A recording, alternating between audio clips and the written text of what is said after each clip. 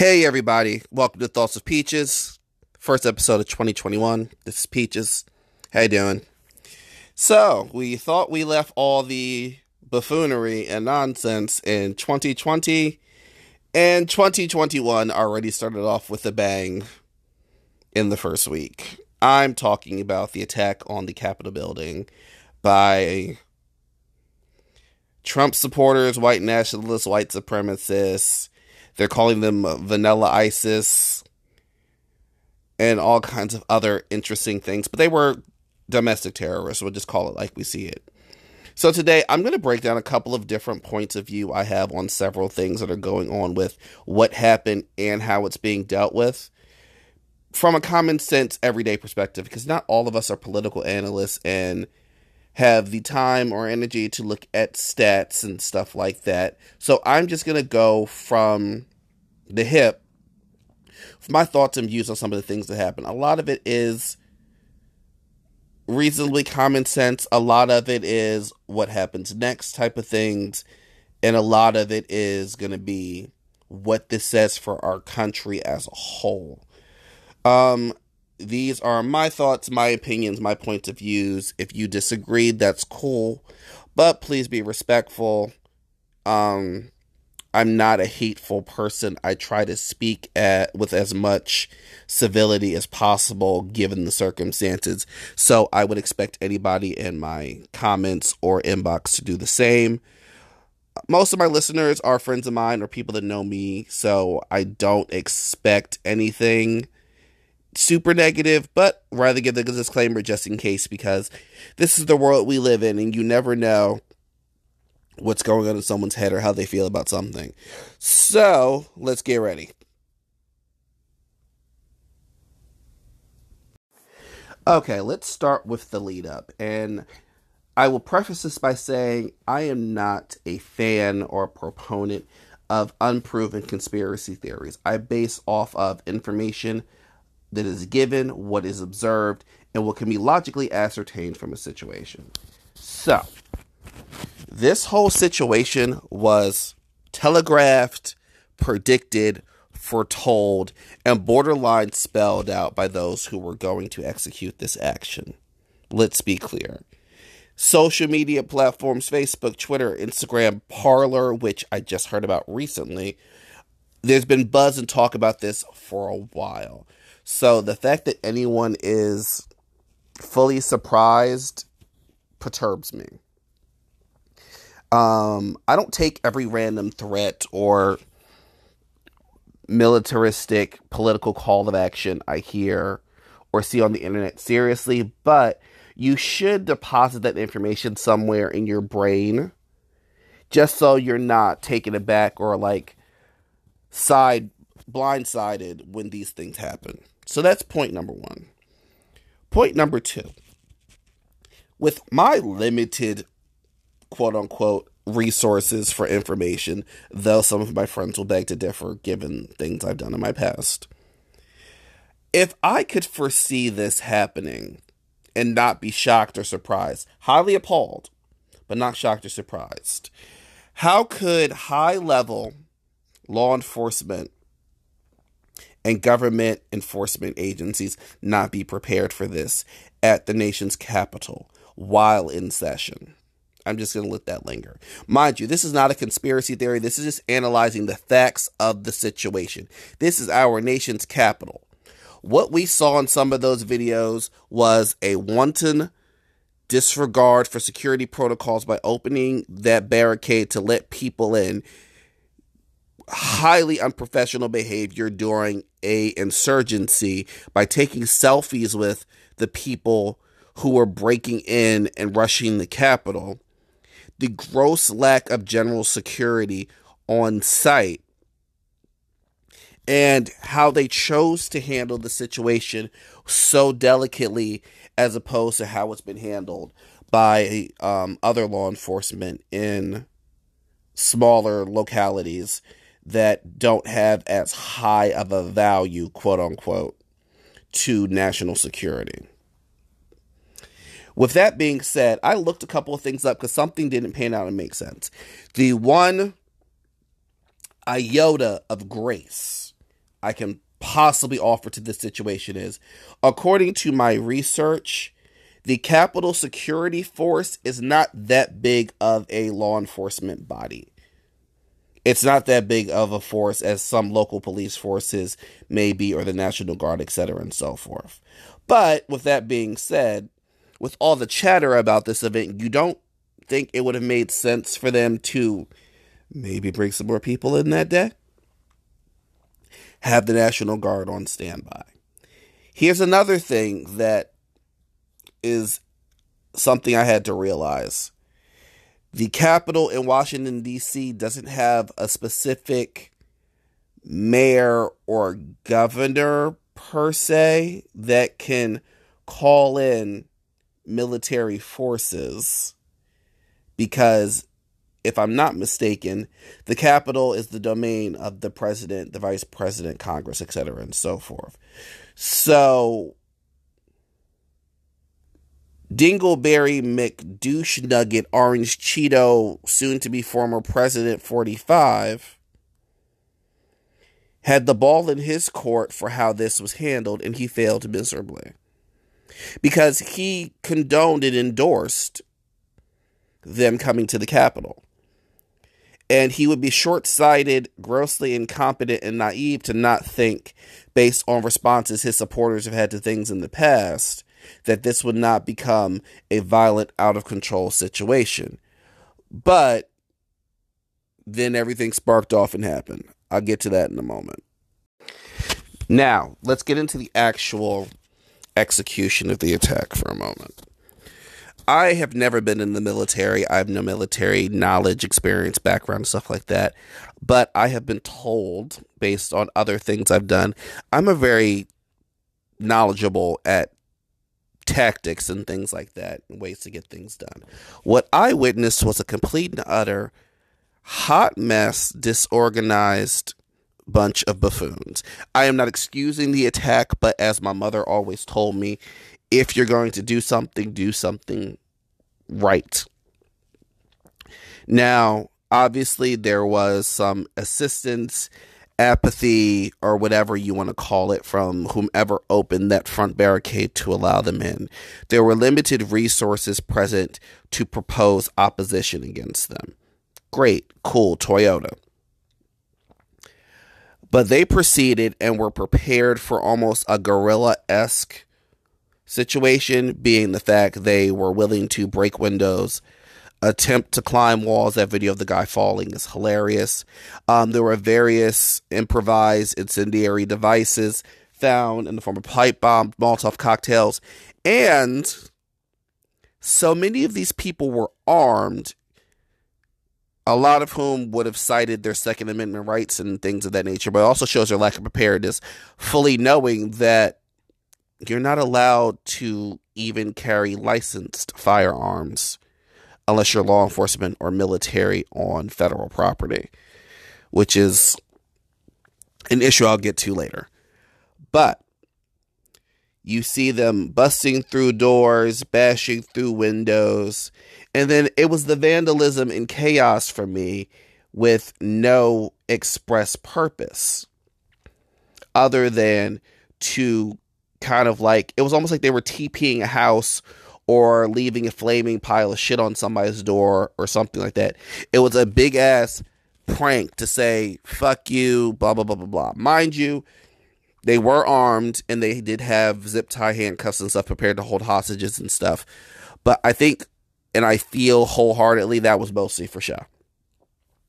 I don't feel like any of these people were really set up to literally end somebody's life on that kind of tip. Because they, in all honesty, most of them were cowards parading as patriots. And they don't know the meaning of that word. You see a lot of talk and rhetoric, and a lot of the planning they did was mostly for the optics of the situation. Who they saw, what they saw, the flags they were using. If you go through, you see Trump 2020 flags, even though it's 2021. You see Confederate flags. And if you actually look and analyze and listen to a lot of reports, clearly you also see a lot of neo-Nazi Nazi insignia and verbiage and visuals there. And then you have them comparing it to all kinds of other protests, saying they're protesting for their rights. But what rights? What rights are you protesting? What is this going to serve? Now, what they should have done if they were calling it a protest, yes, you get up to the steps of the Capitol building and you sit there and you wait and you hold your signs and you occupy space and you show your numbers en masse to show that you are not alone, you have a voice. That is what the goal and means of a protest is. Calling this a riot is generous because the violence and aggression was unprovoked. You can see that wholeheartedly in the videos. They were given a lot of grace and a lot of passes to move freely through the space, as opposed to other organizations when they protest and march. Hint, hint. And you saw they initiated the aggression. They were trying to fight their way through barricaded doors, locked windows, defying police warnings, and things of that nature. And then people talk about the service woman who lost her life, but she would not have lost her life had she not put herself in that situation, had she adhered to the verbal warning not to penetrate that door, and also the warning shot that was allegedly fired to let them know he was serious.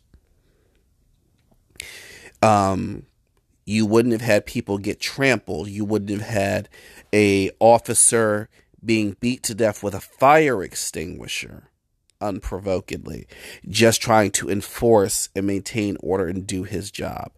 This whole thing was a shitty hot mess. And what did it prove? It proved what the opponents of the right have been saying, and it made quote unquote true conservatives look bad, because y'all defended this shit up until the point when it happened. Then when stuff went left, folks want to denounce things and resign and things of that nature. You have the likes of Tommy Lauren and Christian Walker, who girl, that boy gets under my skin, now backtracking on what they said, or media silence. Because you got egg on your face for talking all that trash, and then stuff didn't turn out the way you thought it was going to be. This is not the age of the Boston Tea Party or the American Revolution or the Civil War, which was borderline turning into, honestly. There was no reason for this level of violence, treasonous insurrection, or anything of that nature. We are at a state in our country where this is not called for, especially not for the reasons that people claim they did it for, as though they're being oppressed by something because their candidate didn't win and they feel like their rights are being infringed on. Your rights aren't being infringed. Your rights are not being infringed on. Your privilege is being challenged, and that is the part that bothers you. Now, as the attack popped off, let's talk about the response. As I already addressed, the limited resources that the Capitol Police have plays into consideration for this situation, but also the level of urgency taken with the situation, or the level of aggression used upon the insurrectionists, domestic terrorist, is very problematic and questionable, given the fact that we've seen what the response can be when law enforcement really puts their foot in something, as we saw how they handled the Black Lives Matter protest marches and riots that occurred in the wake of the murder of George Floyd, and that revved up even more upon the murder of Breonna Taylor. So we know what they're capable of, and the fact that that was not shown in this situation raises a great number of questions which has yet to be addressed. This feeds a lot of the conspiracy theories, pretty much saying you've never seen Miley Cyrus and Hannah Montana in the same room. You've never seen Clark Kent and Superman in the same room. You've never seen Bruce Wayne and Batman in the same room, if you catch my meaning. Now, as much credence as I give to that, I also give the credence to, even if it wasn't an inherent situation of law enforcement being in cahoots directly with the insurrectionists, it is the white privilege of it all, not seeing them as a threat because of their skin being lighter. Them thinking, oh, they're just going to come in and occupy some space, not realizing they were going to vandalize government, federal property, endanger our legislative branch, steal what could potentially be sensitive documents off of people's desks and things, cause complete and utter chaos while the Senate is in session. But no one thought they needed to be handled more aggressively than they were, apparently, until later that evening when, funny enough, the states around D.C. had to intervene, sending in the National Guard and additional support. And even then, their responses were very light in comparison to how other situations have been dealt with. And then the subsequent consequences, because, let's be real, no faith, no case. Outside of there being a global pandemic and this being a massive super spreader event to those voluntarily in attendance and those who were collaterally there, you also have clear-cut, high-definition photo and video evidence of who these people are and how they can be identified, along with the fact this is a federal building, so everything under the sun being tracked from cell phone signals, Instagram posts, and everything else. So these people didn't even plan an escape strategy properly for all of this mess. That's why so many of them are being identified and doxxed right now on social media, even to the point where some of them couldn't even travel home because so many of these people traveled from across the country for this function that once they were identified, a lot of them were immediately put on no-fly lists for every airline and got stuck at the airport, which is how they're getting caught. And contrary to what they may believe about their rights, most of the things that you have just done are signs of treason and sedition, which all lead to felony charges, depending on how they line up what you did and your level of involvement. If you physically made it into the Capitol building, you're definitely screwed. A lot of people are losing their jobs. There's been several losses of life over this. And then you have these people that once they get caught and identified, these piss poor, lukewarm ass apologies they're given because they got caught. Oh, I didn't understand the gravity. Yes, you did. You just didn't expect to be handled in such a way. Because here's the thing about white privilege. It's all fun and games until that is taken away from you by the law. Because guess what? Something else these people don't factor in. All the people that are being brought up on charges that are felonies once convicted, all that Second Amendment stuff about you wanting to having the right to carry your gun, the right to bear arms, that's out the window. You would now have a felony on your record, so based on the system that you have privileged upon, it will be a little bit harder for you to find employment. Based on the fact things have been posted on social media, so you can't really duck and dodge and hide the felony you did, because a quick Google search of your name will pull up the record and show that you were there and you were present, especially those who decided to document the event on their social media pages thinking that they're some kind of patriot and a new coming of Paul Revere in them. No, sweetie, you're just someone who are bad, someone pissing your Cheerios and your candidate didn't win. The consequences for you are astronomical.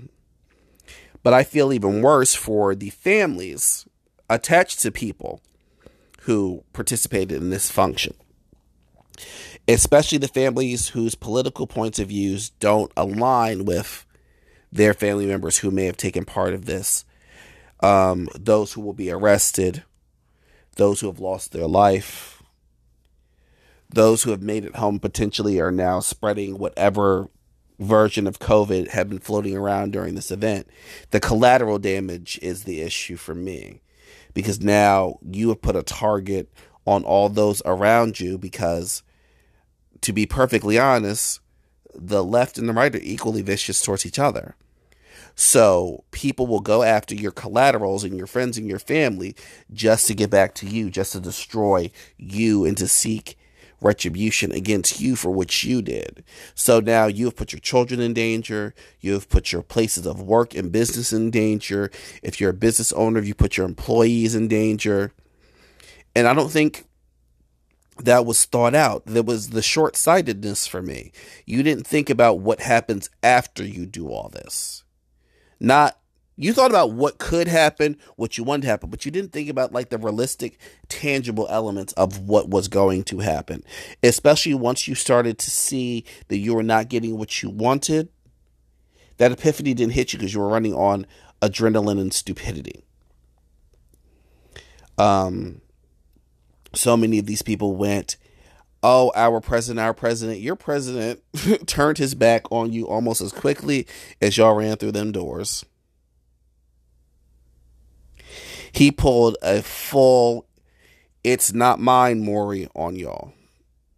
As did most of the conservative talking heads that had endorsed or encouraged this once they saw shit went left.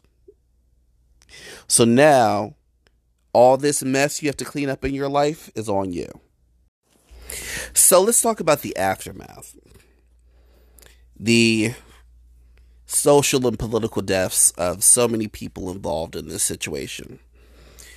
And what this means for the world and America after this. Now, there's a couple of different factors I want to pop into this. And I'm going to tie in another talking point that I'm going to do my closing on. But now you're seeing people are exposing people, and cancel culture and call out culture is now being spiked, because this is the situation that warrants us to know who these people are.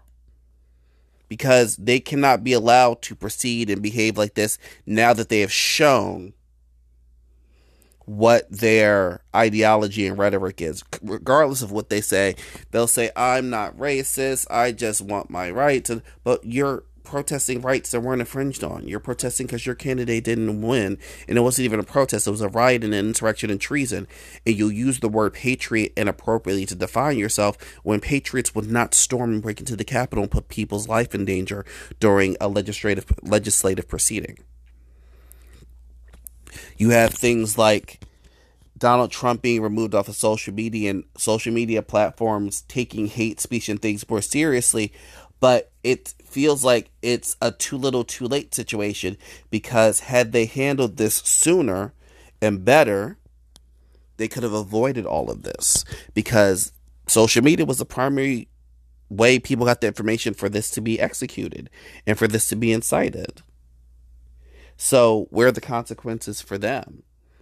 People are now reevaluating the concept of the First Amendment and understanding that the First Amendment is in regard to government censorship, not censorship from a private company, which most of these social media platforms are.